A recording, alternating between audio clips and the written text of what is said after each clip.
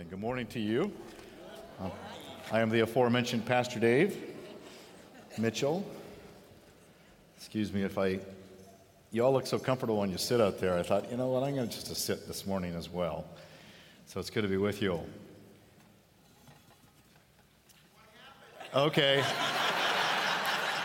Don't you always wait for somebody to ask, so what happened? And I'm going to tell you what happened if you promise to respond in love and grace. Yeah, so we went for a little ride. There was about 5 of us on our motorcycles, brace yourselves, and going up Ortega Highway. And the 2 friends in front, and we thought we were going to concoct a story. If I hadn't had this on, I could have just ignored the whole thing. But they stopped as if to turn into Hell's Kitchen. Yes, there is a Hell's Kitchen at the top of the mountain up there.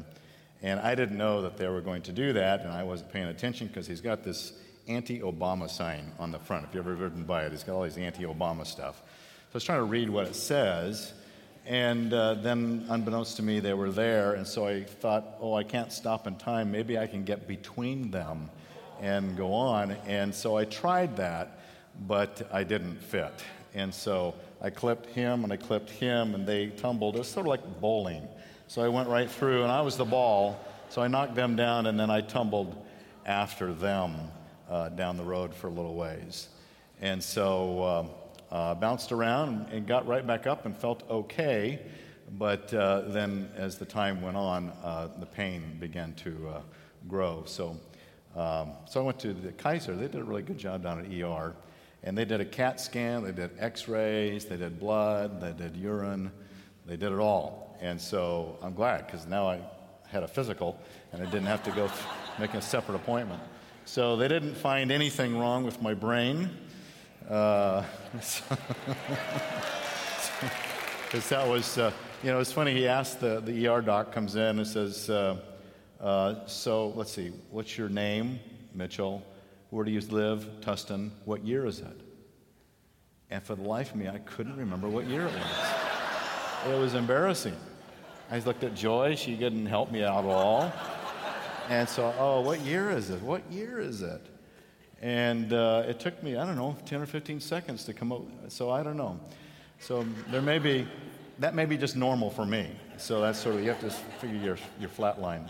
So anyways, then he examined x-rays, and he thinks there may be a fracture here in my arm, so that's why I got a little cast thing going on.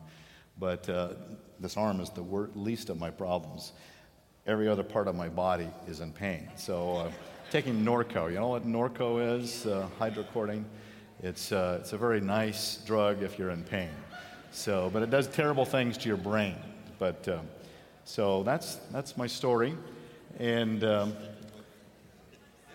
my motor, yeah, that's the more important question, is how is my motorcycle? It's in intensive care, and so, yeah, it's pretty damaged, and so we had to have it. See, I said love and grace, love and grace. So it's in the shop, and it's got a lot of work that needs to be done to it. So it bounced around. I bounced around, it bounced around, and I think it took the worst of it. But wouldn't it have been ironic if I had died there, right across the street from Hell's Kitchen, and I ended up in heaven, So wouldn't that be something you could talk about in the funeral?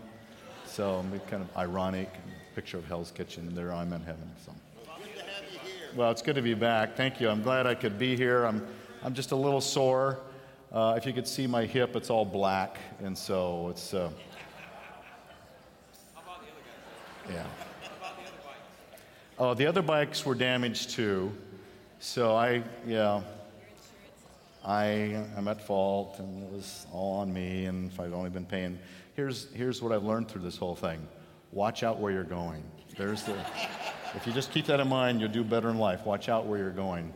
And so the other bike is with my bike. They're together, so comforting each other in the shop, and the other bike will be fixed as well.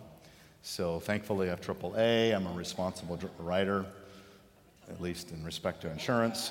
And so they, Lord willing, will be repaired properly. And okay, so sorry about that. Hate to distract you with my personal problems, but anyways, that's.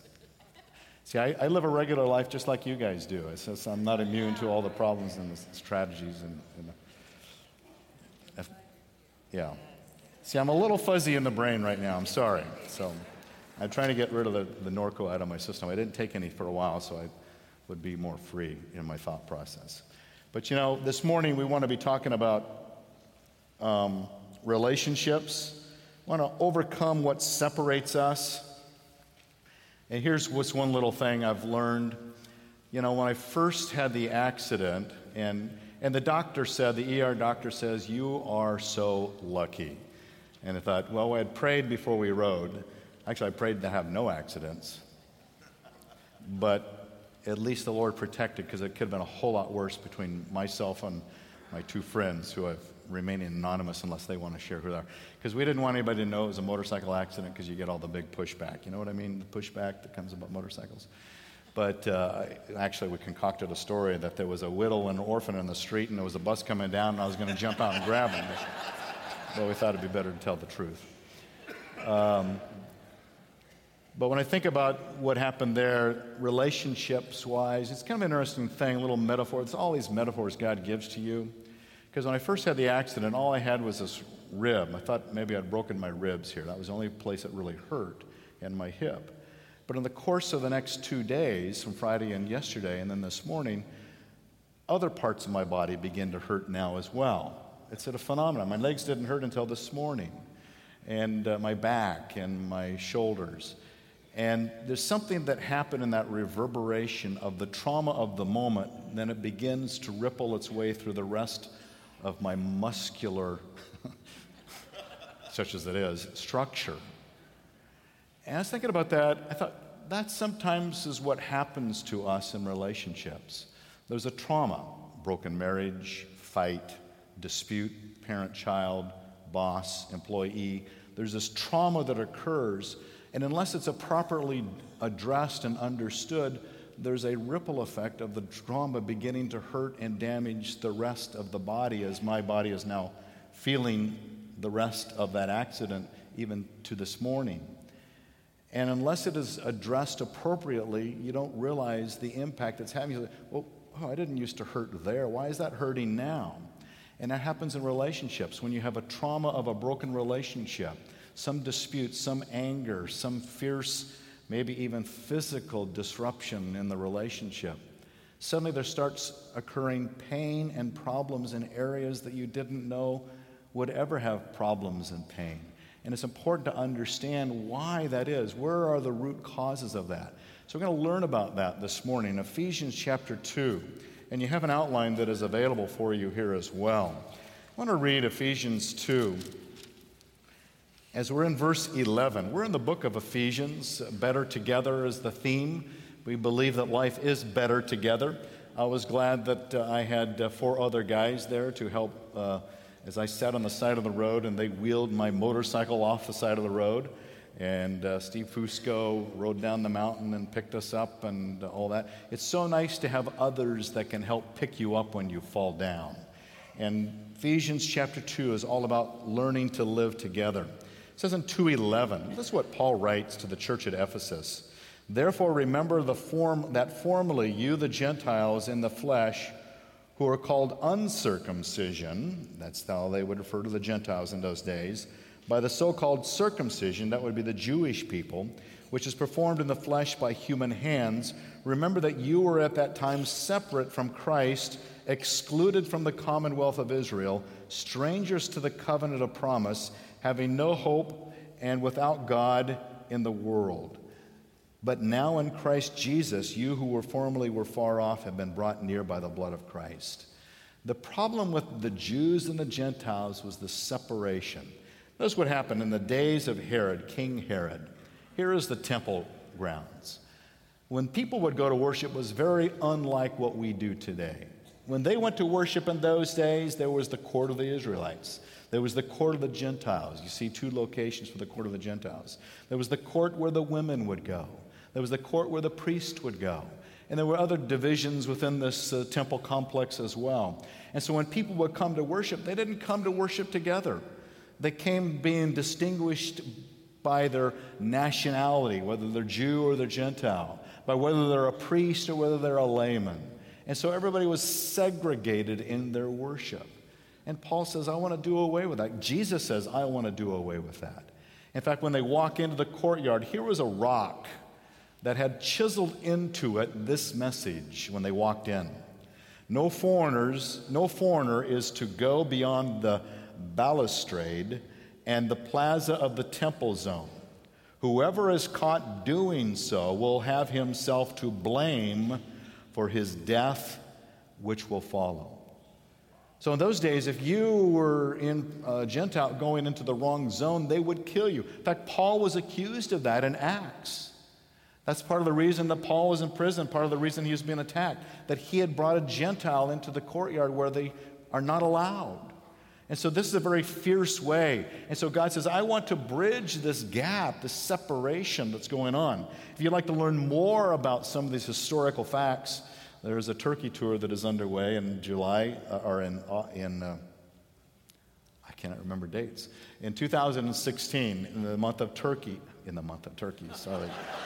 Man, sorry. I'm going to blame it on Norco. But, well, you can read it for yourself. You don't need me to read it. So that's coming up. If you'd like to learn more, go to calvarylife.org/Turkey. One of the ways to get over broken relationships is to identify those things that separate us. So I'm going to take what Paul writes in verses 11 and 12. And for us, that's pretty irrelevant. But there are applications that come from it. So I'll show you how those apply to us. This is from verses 11 and 12. Again, therefore remember that formerly you, the Gentiles in the flesh, who are called uncircumcision by the so-called circumcision, the Jews and the Gentiles, that's how they would refer to each other. And often it was a derogatory term. In fact, when Goliath came out to battle the Israelites, he said, this uncircumcised monster, as they referred to him, Goliath. So as a common derision, which is performed in the flesh by human hands. Remember that you were at that time separate from Christ, excluded from the commonwealth of Israel, and strangers to the covenants of promise, having no hope and without God in the world. That's a list. And you see on the outline that I've listed them, but I want to give you application for us today, and maybe talk a little bit about how it was in those days. There's a relationship of separation because it was based upon performance. That's when he says circumcision versus uncircumcision performed in the flesh. You can't come into the courtyard and worship with us because you are an uncircumcised person. And so the application, see, this is the key of the study of God's Word. We could get lost in circumcision and uncircumcision and go back to Abraham and the sign of the covenant of God's chosen people. You can go into that, but what I want to do is just jump right to the application. You find application in these passages, and that's the gold. You want to dig until you find the gold. And the gold is this, that what was happening in the separation is they were basing upon performance. Did you perform the circumcision? Did you not perform the circumcision? So the application is performance-based relationships. Galatians 5 says, for in Christ Jesus neither circumcision nor uncircumcision means anything but the faith working through love. It doesn't matter how you perform this or don't perform. Don't base a relationship upon performance. Also in Galatians 3:3, are you so foolish, having begun by the Spirit, are you now being perfected by the flesh?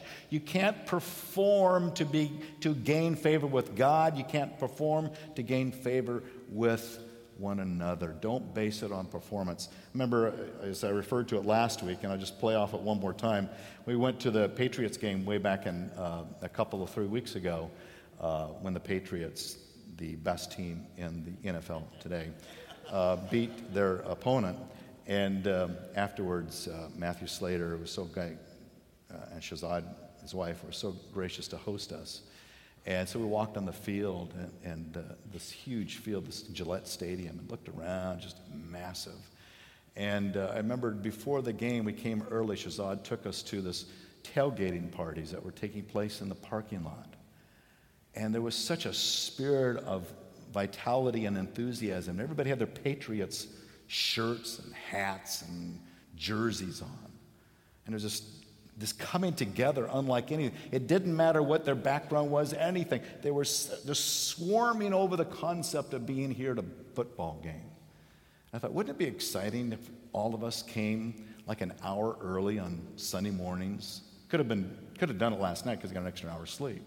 And out in the parking lot, we got tailgating going on because we're so excited to come in and worship Jesus. Wouldn't that be fun? Thank you, Linda. You and I next week. All right. I'll get the barbecues out there. Call the fire department. And so all that and I said to Matthew, isn't it exciting? The fans are just rabid fans here. They're just so excited for your team. He says, yeah, because we're undefeated. But you should see them when we start losing. Boy, they turn on us. They turn on us. And I thought, how many of us have relationships that are like that? As long as you're a winner in my eyes, doing what I want you to do, I'm all for you. But you start doing things that I don't like, that I don't think are right, that I can't support, you're not performing to the level that I think you should perform, then man, I'm going to turn on you fast. And in those days, they had performance of economic. They had the patricians, the very wealthy landowners that came from these founding families. So they were a higher class of people. Then you had the plebeians, who were the poor citizens that couldn't hold a public office, and they were one level. Then there were the freemen, the former slaves that are set free. Slavery is very different than the slavery that we have known in our country, but they couldn't hold office. And then, of course, there are the slaves. They had these broken down classes of performance where there was acceptance. In fact, when we were back in Boston, we went to one of these very old churches. In fact, this church John Wesley preached in. There was a big plaque, John Wesley preached here. And when you walk in, they have these like booths. And the one booth you can't read, it says there, the Bay Pew, this pew for the use of the gentlemen of the Bay of Honduras, 1727. And what they would do is they would buy their own little cubby booth. And they had their names. All of the captains of the ships would have their names on the outside. And no one else could sit in that spot except those who have paid for that spot. Isn't it great that we don't do that here at Calvary Church? That we're not locked into where we sit and we don't sit in the same seat every time so that we can... Isn't that great that we're willing to move around? If somebody's sitting in our seat where we always sit, it just doesn't matter to us. Isn't it great that we're a church like that? We're so much better that way. I'm so thankful that we are that way. See, think positive thoughts. Think positive thoughts. And when it comes to performance, sometimes I want to make sure, here's a little cartoon. First Church, if you can't read it, I don't know if you can read it very well. Oh, it's easier up here. Today's sermon, tolerate thy neighbor, be he from a red state or a blue state. As the elections are coming along, I think as believers, we need to be careful that we don't become a Democrat church or a Republican church, but that we're Christ's church. And when it use these categories of performance and class to separate and segregate us. And we think to be careful. Sometimes we think that USA is Jesus' land. We are the new Israel or something. We are not. We're just another country in the history of the world that God has blessed in so many wonderful ways, but we don't have any more rights to Jesus than any other country in this world. And sometimes we merge together the name and salvation of Christ with the USA as if it's all kind of the one. We need to be very thankful for our country, but we need to recognize that we need Jesus just like everybody else does. So relationships based on performance we need to be very careful about. Secondly, relationships that lack a true spiritual leader. He says to them, you are separate from Christ. Separate from Christ. When Jesus would encounter the woman at the well, there came a woman of Samaria to draw water. Jesus said to her, give me a drink. For his disciples had gone away into the city to buy food. Therefore the Samaritan woman said to him, how is it you, being a Jew, ask me for a drink since I'm a Samaritan woman? And she was a terrible sinner, Samaritan woman, at that. And he says, for the Jews have no dealings with Samaritans. And Jesus answered and said, if you knew the gift of God and who it is that who says to you, give me a drink, you would have asked him, and he would have given you living water. And he didn't care that she was a serial sexual sinner. Jesus didn't care about that. We cared about that, but he didn't allow that to become an obstacle because she needed a spiritual leader and she needed Jesus Christ. So he went right in the face of culture, of the Samaritan Jew separation and right in the spiritual separation issue where she is a terrible sinner, but he didn't care and he wasn't going to use that to block his love for her. And you and I, people need a spiritual leader named Jesus Christ, separate from Christ. If someone's separate from Christ, it doesn't matter what their sins are, they still need Jesus. Like Jesus, go in the face of the sins and the culture clash that may be there. Because as a result from that city, many of the Samaritans believed in him because of the word of the woman who testified, he has told me all the things that I have done. She needed a spiritual leader. Relationships of marriage, friendships, businesses, neighbors, without a spiritual leader to be the guiding force, when I'm separate from Christ, I am prone to stray to the wrong thing. And if you're married today and you don't have Christ as a centerpiece of the lordship of your life, then you are prone to doing the wrong thing. Jesus Christ, he says, you were separate from him, but in that love, he came to you. Relationship based upon racial or ethnic background. He says, excluded from the commonwealth of Israel. He said to the Gentiles, you were excluded from this nation. You were not ethnically correct. You were not racially connected. You were Gentiles. You were the uncircumcised. But now I want to bridge that in Jesus Christ. And so God says, I don't want you to divide yourselves up based upon race or gender or ethnicity. That should have no relevance to a believing group of people. As Paul wrote in Galatians 3, you are all sons of God through faith in Christ Jesus. For all of you were baptized into Christ Jesus, have clothed yourself with Christ. And here is the lack of separation. There is therefore neither Jew nor Greek. There is neither slave nor freeman. There is neither male nor female. For you are all one in Christ Jesus. It doesn't matter what your skin color is, what your ethnic orientation is, what your natural tongue language happens to be, what country you came from. In God's view, when you become a believer, you remove that separation that should have no relevance to the relationships of our lives. And for those where that is a high factor of whether I relate to you or not, then come to Jesus because he wants you to be cleaned up from that viewpoint. That's not biblical. And so that was what Paul was trying to bridge there. Relationships that have without God's direction and promises to them. He said to the Gentiles, you are strangers to the covenant of his promise. God gave a covenant to the nation of Israel. And that's why we still support Israel. Because in Genesis 12, God gave this covenant to them. He says, I will make you a great nation. I will bless you. I will make your name great so that you will be a blessing. I will bless those who bless you, and the one who curses you I will curse, and in you all the names of the families of the earth will be blessed. That's the covenant that Paul is talking about. The Gentiles were strangers to that covenant. And so they didn't have the promises of God. So the application, I hang on to the promises of God. That's not a covenant to us. It's not a covenant to the U.S. But here's what God goes on to say. Haven't I commanded you, be strong and courageous, do not tremble or be dismayed, for the Lord your God is with you wherever you go. That's the promise. He is with me wherever I go. He said that to the Jews in Joshua's day. He says that to you and me today. Make sure that your character is free from the love of money, being content with all that you have. For Jesus himself has said, I will never desert you, nor will I ever forsake you. So that we confidently say, the Lord is my helper, I will not be afraid. What will man do to me? Remember those who led you, who spoke the word of God to you, and considering the result of their conduct, imitate their faith.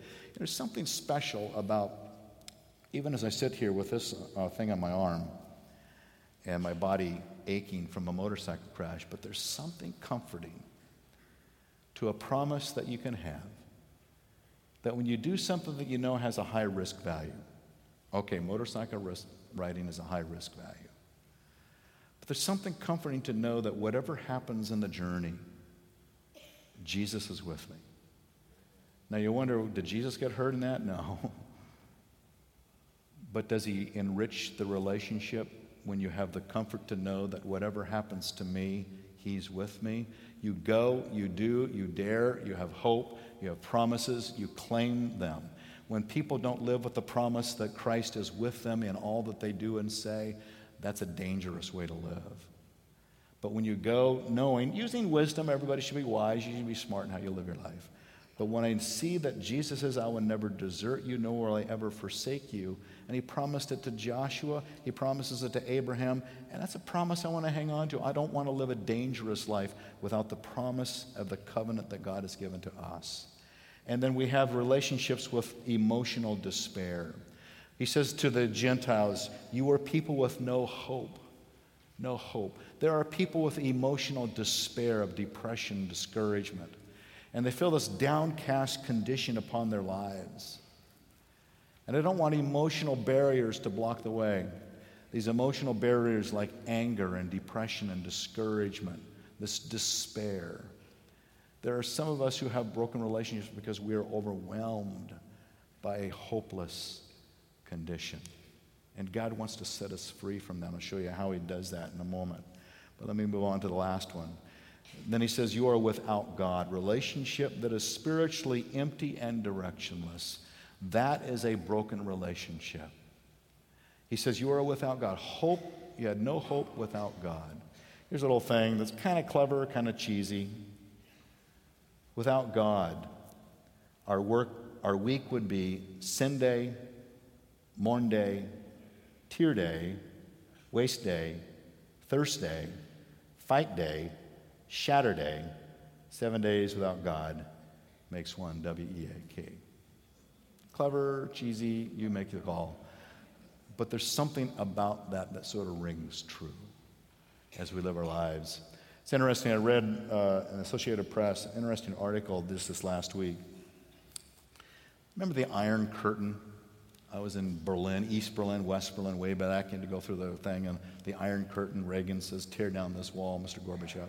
Those are amazing days. Something they did is this. There were deer that were in Germany, and there were deer that were in the Czech Republic, and they were both on either side of that Iron Curtain wall. And so the deer and their offspring never obviously could go to either side of that wall.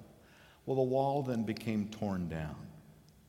And so they put a GPS device on this one deer, and they named the deer Ahornia. And they followed that deer and its offspring. And that deer was in Germany. And that deer, according to the GPS, would go right up to where the wall was, or used to be, and then go back into Germany. That deer never entered in the Czech Republic. The scientists are baffled because there's wonderful lush land either way you would go, but the deer wouldn't cross what used to be the line of the Iron Curtain. And they came up with this, the only thing they could think of is that there are two reasons. There's something maybe even genetically that was going on, but there was also something that the herd was passing on a tradition that this is the area of your domain. And we never go beyond that wall to the other side. Now, that there's something metaphorical about that for us. What are those separation values that we have been passing on in our families, that we have heard over our lives?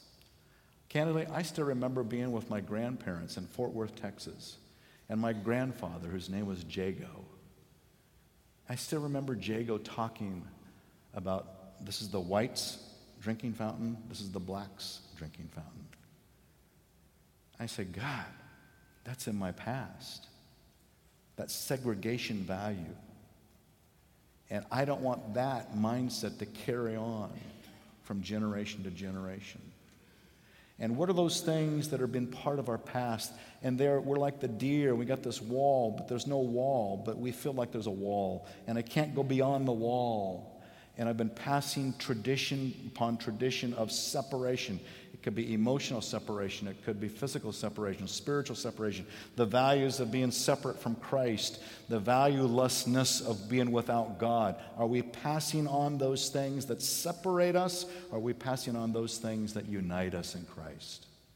And so what is it we should be passing on? How should we pass it on? But let me ask and answer this question. What do you think causes most conflicts in relationships today? What do you think causes most conflicts in relationships today? Would you talk to the people around you and just discuss that for just a few minutes? I'm a little over time here, so I'm going to cut that just a little bit. but just what causes conflicts? As you think about what we just talked about, what I'm going to talk about, what causes the most conflicts as you look around in your life, your experience? What do you think are those things that really hijacked a relationship to create conflict?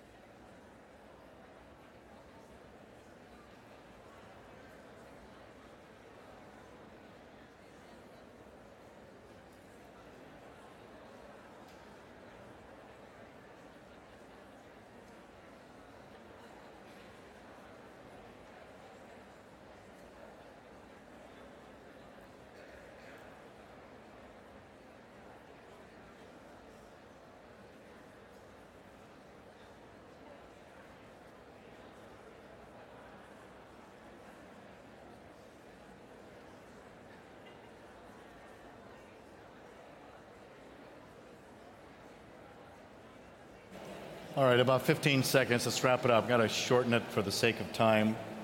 All right. Hopefully, in an honest way, you can sort of assess where those come from. Let me show you, whatever the conflict may be, how God wants to turn that. He wants to break the traditions of the separations of the past. And we apply these solutions. Here's where God takes us. And we're going to finish it up in a couple of weeks. But apply solutions that heal and help your relationship with God. What are those solutions? Here's 3 of them. Number 1, very basic, not a newsflash. You didn't even need to get a PhD to figure this out. He says, but now in Christ Jesus, you who were formerly far off have been brought near by the blood of Christ. You draw near to Christ to find healthy peace in your life. You know, a lot of people want to get married and they can't find the right person, and often what is said, and it's true, is you don't want to find the right person, you want to be the right person. And too often I want to blame someone else for my problems, and no, Jesus says, let's just deal with you right now. Instead of you trying to control someone else, why don't you just let Jesus take control of you? We want to fix them so we can fix the problem. No, Jesus says, I want to fix you so we can fix your problems. So it begins with me. It begins with a relationship with Jesus Christ where He transforms me. Peace I live with you, my peace I give to you. Not as the world gives to you do I give to you. Do not let your heart be troubled, nor let it be fearful. I want your peace through Christ. These things I have spoken to you so that you in me you may have peace. Yeah, we're going to have tribulation in the world, but take courage. I have overcome the world. I want to overcome that through Christ. Don't blame others for what you have done yourself. Come to Christ, be who Christ wants you to be, and let the rest God deal with. Secondly, you need to reach out to those others by removing false obstacles and unrealistic expectations that separate us. I need to get rid of that stuff that separates me. I need to see how unrealistic so much of that is. As he says in the scripture, in Ephesians 2, for Jesus himself is our peace, who made both groups into one and broke down the barrier of the dividing wall. He broke down the barrier of the dividing wall by abolishing in his flesh the enmity, which is the law of commandments and contained in ordinances. All these 600 plus regulations that Pharisees created, he just gets to get rid of them. You know, I grew up in the church in the 60s, and we were so legalistic based so many times. I got friends who really don't go to church anymore because they had all these ordinances. Don't drink, don't dance, don't go with girls that do, and all that kind of stuff. And all these regulations that were played up big and to the neglect of other things like don't be jealous, don't be envious, be generous, don't be selfish. No, you didn't find those in the list. And so people get blown away because they're being driven by a legalistic set of standards when God says, no, you need to take down the dividing wall. That means a lot to the Jews and the Gentiles. The dividing wall, when he said that, they're thinking about this. The court of the Gentiles, the court of the Jews, the court of the priests, the court of the laymen. Yeah, there's lots of walls. There are walls that we build today, and I'm thinking about these are the walls that sometimes I think about. What are the walls in your life that need to come down? Am I loving someone based upon how they perform for me? Are they doing the things I want them to do, so therefore I'll love them? Sometimes parents, we put these demands on our kids, and I'm very sensitive even from our own two girls. I don't want to put things on them that you should live your life this way, you should do that. These are the things I expect from you. And that if you don't do those things, I'm going to kind of hold back my love from you. Well, I think about myself doing that or not doing that or working hard to not do that. Do you have friends? Do you have classmates? Do you have people at work where you're performance-based and you're not going to love them because they're just not performing up to a standard you have for them? God says Jesus Christ came to get rid of that kind of lifestyle. Racial or gender class. I'm not going to love certain people because they're not of a class that I think is appropriate. Emotional struggles like anger, bitterness, and unforgiveness. Those are terrible walls. Sometimes we build those up because I'm not going to forgive that person. If you knew what they did to me, you saw how bad they hurt me, you wouldn't forgive them either. Does Jesus forgive them? Is Jesus your standard? We need to overcome the walls that we create. One of the ways you gather together, Calvary Goes to Dinner. That's why we're promoting that so much. You know, I wrote in a little email that this last week, we had our daughters over for dinner the other night. And it was just the four of us. And it felt like, you know, like they were in high school again. It felt like kind of old news, you know. Because dinner time for us is always so great. And we could talk about everything. And there was funny stuff that was talked about. There was gross stuff that was talked about. And there was serious stuff, work-related stuff, issues of life that bubbled up. And if we had made an appointment and I said, you know, Kirsty, I'd like to sit down and talk to you about some serious matters. No. It's got to bubble up in the course of time. And we're not expecting heavy-duty therapy to come out of Calvary Goes to Dinner. But it's an amazing thing, you know, in our little life group that we meet in. We're meeting tonight, by the way, life group people. But our little life group, the last time I mentioned this in the email, one woman in our life group suddenly has a grandchild who's 3. And she got acquainted with another new couple in our church who has a baby who's been adopted who is 3. And I heard them talking as they went out the door. We should have a play date for our little 3-year-olds. And that relationship wouldn't have happened except for the investment of time and sharing and opening their lives. So Calvary Goes to Dinner is an opportunity to share and open our lives. To the degree that you're comfortable with, to the degree that you're not comfortable with it, don't talk about it. I don't want to make this a heavy thing. Don't get me wrong. But it's a wonderful thing when suddenly I have connections with people I didn't even know. And that you think about that the way I think about that, and you have that eyes like mine. And, you know, I'm hoping a whole bunch of people that ride motorcycles will come to our house for dinner so we can share the commisery of going down. And then finally, you need to let Christ change you in your relationships so that you can have peace with others and God. Might reconcile them both in one body to God through the cross by having put to death the enmity, and he came and preached peace to you who were far away and to those who were near. Far away, near. Here's the application. You have friends that are near you all the time. You're always connected, always staying in touch. But you know what? There are other people that are far away. Physically, spiritually, emotionally far away. And you know what Jesus came to do? Is to bridge even that as well. To help build a relationship with those that are far away from you. To draw them in. To care for them, to love them, to support them. It doesn't mean you have to agree with everything. Remember? We need to engage with people even if we don't endorse their behavior. We need to engage with people even if we don't endorse their behavior. And that's where God begins to do his best work. When you and I become open to the Spirit of God in the relationships that are far away, spiritually, emotionally, or physically, far away, draw them near in Christ. Because he says, I reconcile, I change you. And my question is this: where does God need to change you to improve your relationships? Not where does God need to change my husband or my wife? Where does God need to change my boss or my employees? Not where does God need to change my neighbors? But where does God need to change me? He has come to change me. And I draw near to Christ. It draws me near to others who are far away and who are near. One of the ways we express our time together with the Lord is through communion. I'm going to invite our leaders to prepare as we go right into communion. But I love this passage talking about reconciliation.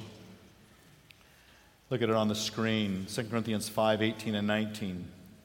Now all these things are from God, who reconciled. And every time you see the word reconciled, just use the word change. So I'm going to use the word changed. Now all these things are from God, who changed us to himself through Christ. Not through what I did, not keeping the Ten Commandments. He changed us through Christ.